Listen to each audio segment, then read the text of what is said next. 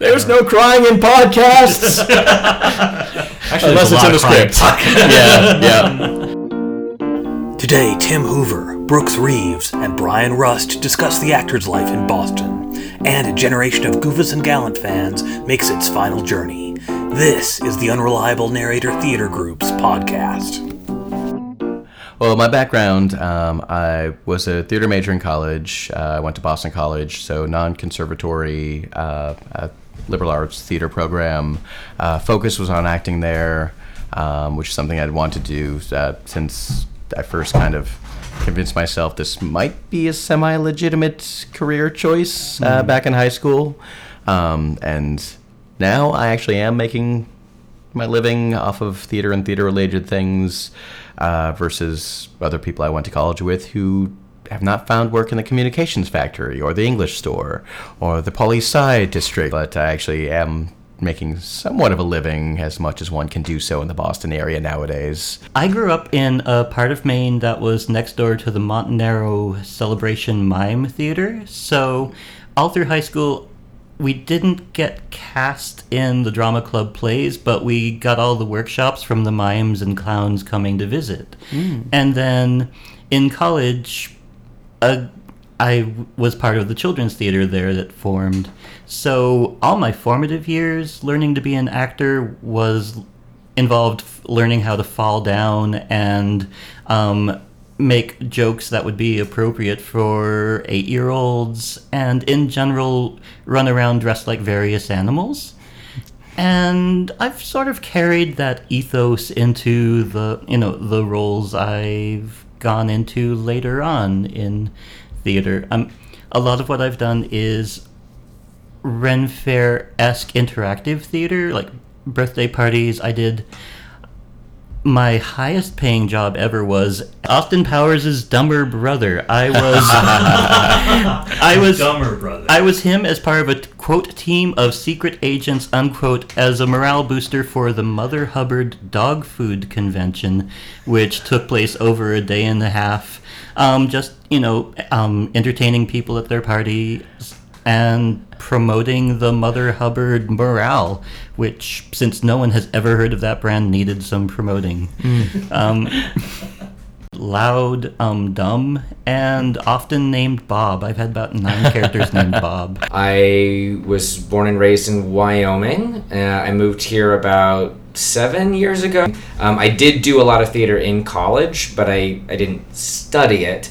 I actually, for a long time, I thought of myself mostly as a playwright until I realized I wasn't writing anything, and I was acting all the time. I was part of a residency program with the Apollinaire. I did a show last fall called, it was the Golden Girls musical. I played Blanche Devereaux. And I temp on the side. It's not great money, but every little bit helps. I try and do commercial and film work when and if I can. Sometimes that goes well. Last year was great for theater-wise. It wasn't so great for film-wise. So comes and goes.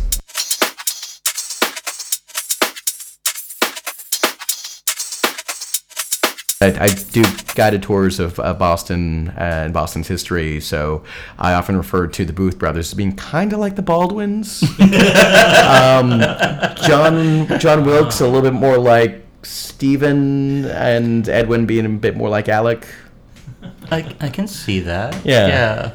God, you know someday Stephen Baldwin, like that press release is going to go out from AP, and it's like, oh, what did you do? One thing about the way things are now is that even when you're in Boston, a lot of your work can be outside Boston. It's interesting how podcasts have completely changed the acting field, with people sending in clips to people in England. There's one podcast that recruited internationally because they wanted 5 people from different countries in their cast who could speak the different languages.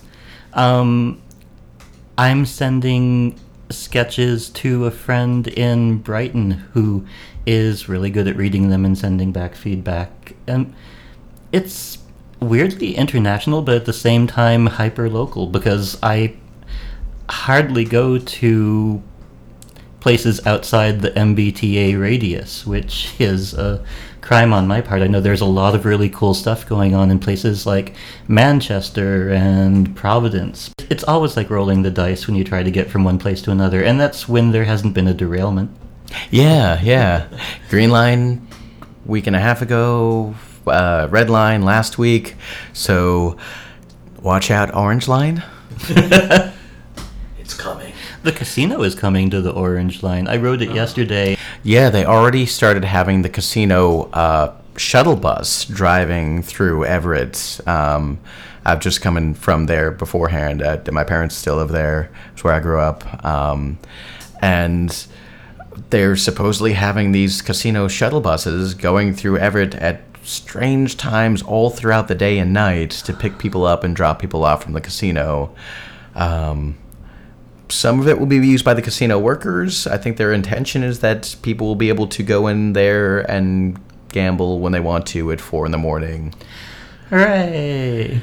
Of course, Yay. Any casino means more opportunities for very strange events that they'll need cast for. So, in that sense, we would like to welcome our new casino to the Boston area, and think of us if you're playing on a haunted house or other event. I can vouch for the fact that monkeys do not like oversized rubber heads, because I found this out the hard way. Yeah. I did a corporate gig, just a party event, and they wanted it to be Halloween themed, but also Raiders of the Lost Ark themed. It was kind of an odd blend. So I had a giant Frankenstein head, as you do, and there was an organ grinder with a little capuchin monkey who seemed very nice until I put the head on, and then he freaked out. It is not something you see in nature very much, a giant Frankenstein head. So I had to spend the entire party keeping an eye on the monkey and making sure I was on the other end of the room from him. Very little peripheral vision in a giant Frankenstein head. So it was pretty challenging. And yeah, I danced too, so it was a very tricky night. Yeah, corporate gigs are often the strangest ones, because there's usually one person who has a very specific idea of what they think is going to happen and what they think they want everyone to do, and then a completely different person who's in charge of making some form of that happen, and very little of the communication gets through to any of the performers. This dates me, but when the Democratic National Convention happened, I did one of the parties for that, and I should have spent even like a couple hours getting to know the faces of some of these high-level politicians, so I would recognize them and not be completely caught off guard. It did not happen. I was the fortune teller that night, and I just went around making things up really wildly. I told a lot of people that they would be in a reality TV show. They seemed to like that. But if they were in politics, it was definitely true. Oh yeah, but Harry Reid liked me and gave me a hug, so that was, I guess, better than a tip, which I did not get. Yeah. Get up, get up, get up, get up, get up. Get up. Oh, get up, get up, get up, get up, get up, get up. Oh. I think with new works, the team that's involved becomes much more important. It's being able to feel things out with the other actors and with director, any dramaturgy, stage managers, because seeing their reactions to everything and talking about it together really helps shape things much more quickly and much more defined manner. The better team you've got. One of the best experiences I've had was working on a new script for a 2-person show, but there was such a wonderful team around it. Things just felt so cohesive, and we had a live musician working in it who became, while he had no lines, he very much was part of the cast because everything was kind of got this kind of musicality to it. That was the first show I did with Vagabond Theater Company, the theater group, doing Marone Langsner's. I apologize, Marone, if I mispronounced your last name. Burning Up the Dictionary. That was a lot of fun. Yeah. If you know the theater group, eventually it gets easier to get a sense in the back of your head what sort of feel they're going for. Like PMRP, the live radio group in town, they can do very different plays, but they're usually going to want a very crisp, pronounced tone and a pretty fast pace, just moving on. It's sort of, this is a really weird metaphor that I'm going to go for, but it's sort of like a contradance where the other actors are the other dancers and the director's the band. And so you're listening to the music, but you're also moving or trying to move in sync when things go well. It's really good when the writer's on hand, though, because usually if you're watching their face, when they flinch, you're going off their vision, which sometimes is not a bad thing, but... Oh, boy. I hate when... it was an early lesson for me to, like try to inject Botox into my face. Because you want the director to be the one. I mean, I guess... the playwright-director relationship is fraught with peril. Oh, so much. But I know how it works. I mean, they should be watching the director. Even if I am not, even if it's not my thing, maybe it's part of a process that leads to something. I had a production in New York one time, and 15-minute play, and I came in, and they ran the show, and they asked how I liked it, and I actually liked it, but I sort of stammered. And I could see in their faces, they were like, Oh. And it was it was one of those things where like tech rehearsal is also dress rehearsal. One of those horrible situations. And but they did it. They really kicked ass, and they actually won the night. There was an audience vote. Oh. And they won the night. And when we were all having dinner later, they were like, "So how was that?" I was like, "It was very good." But playwrights, dead in your face. That's my advice. Or wear a mask. It increases your, air of mystery too.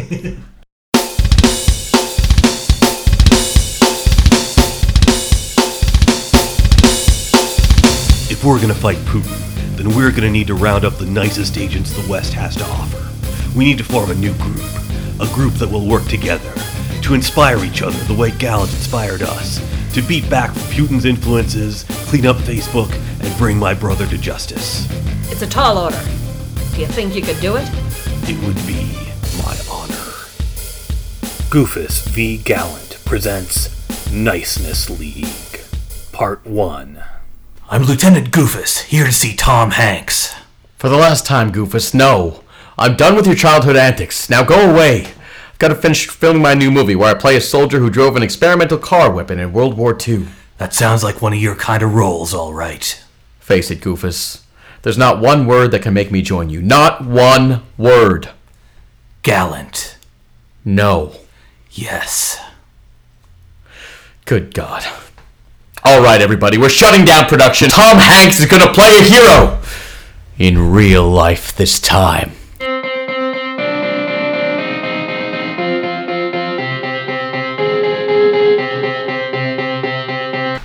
It's really hard to find nice people these days. That's why I've submitted an advertisement. Well, children, here I am. Mary Poppins! Didn't you ask for a nice person with rosy cheeks to join your league? Well, here I am. I did. Well, hello. My name's Goofus, and this is my associate, Tom Hanks. What are your niceness abilities? I am very good at coming into situations whimsically and telling you exactly what you need to do and no backtalk. But then I say something charming, so you know that deep down I'm relatable. I have to admit, that sounds like a pretty effective form of niceness. I also have the power of flight. Now, let me take the measure of you. What? Oh, let's see, Tom Hanks. My measuring tape says that you are America's dad, how lovely. Thank you. And Goofus, the measuring tape says that you are a lazy garbage human. Oh dear. The tape must have been spending too much time on Facebook. I'm tired of people talking shit about me. Why don't you turn that measuring tape on yourself, huh? All right, I will. Oh, look, it says Mary Poppins, perfect in every way. Of course. That measuring tape is rigged. Now, Goofus, a good young man accepts failure with the wash of a summer breeze. Well, Miss Poppins, I can't promise that I'll win any congeniality contests, but it's like they say, B people hire C people, A people hire A people. Welcome to Niceness League. How delightful. You know, if you want the world's nicest people, there's one guy you can't do this without. If you can find him. Way ahead of you.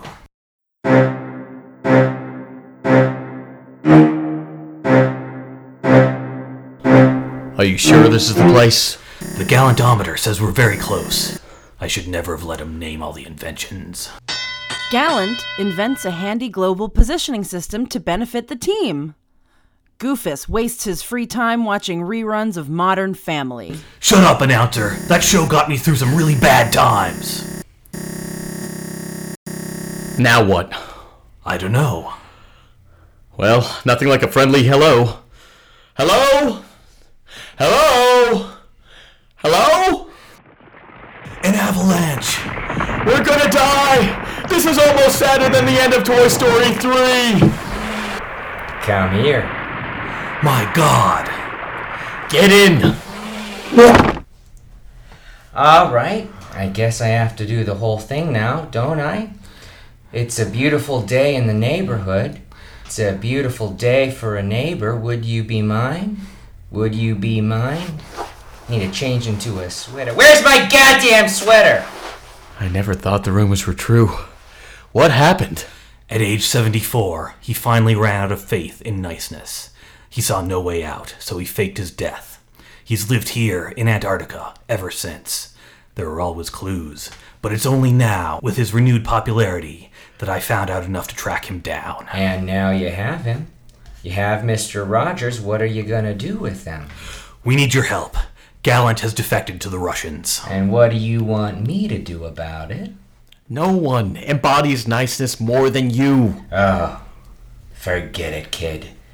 I'm all washed up. Look at all that's happened since I've been away. September 11th, Iraq, the financial crisis, family separation as a government policy. There's no time for niceness anymore. As Stalin said, how many divisions has niceness? Squat divisions. That's how many. I've never been more depressed than I am listening to this. Admit it! The only place niceness works is Antarctica among the penguins. Although, some of them have been playing too hard lately. Mr. Rogers, we've got a lot of niceness in this company. But without your help, it'll never happen. It's you we need, sir. It's you we like. It's every part of you. Your skin, your eyes, your feelings, whether old or new. I hope that you'll remember, even when you're feeling blue. It's you we like. It's you yourself. It's you we like. I remember writing that song. No one's ever sung it to me before. I learned it in order to play you in a movie. Tom Hanks is playing me in a movie? Wow! Maybe the world isn't so bad after all. Does that mean? Just let me uncrate my collection of sweaters and air them out overnight. Yeah! Yeah!